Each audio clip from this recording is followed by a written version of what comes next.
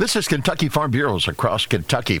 KFB Executive Vice President Drew Graham says it's important for the Federation to stand firm on agriculture and rural issues in the new calendar year. First and foremost, we want to see that agriculture continues to have a place at the table, regardless whether it's a taxation issue, whether it's solar, whether it's land use, or whatever it may be. We need to make sure that our voice is heard, voice of agriculture. That's what Farm Bureau is noted at. But we work with the other commodity groups.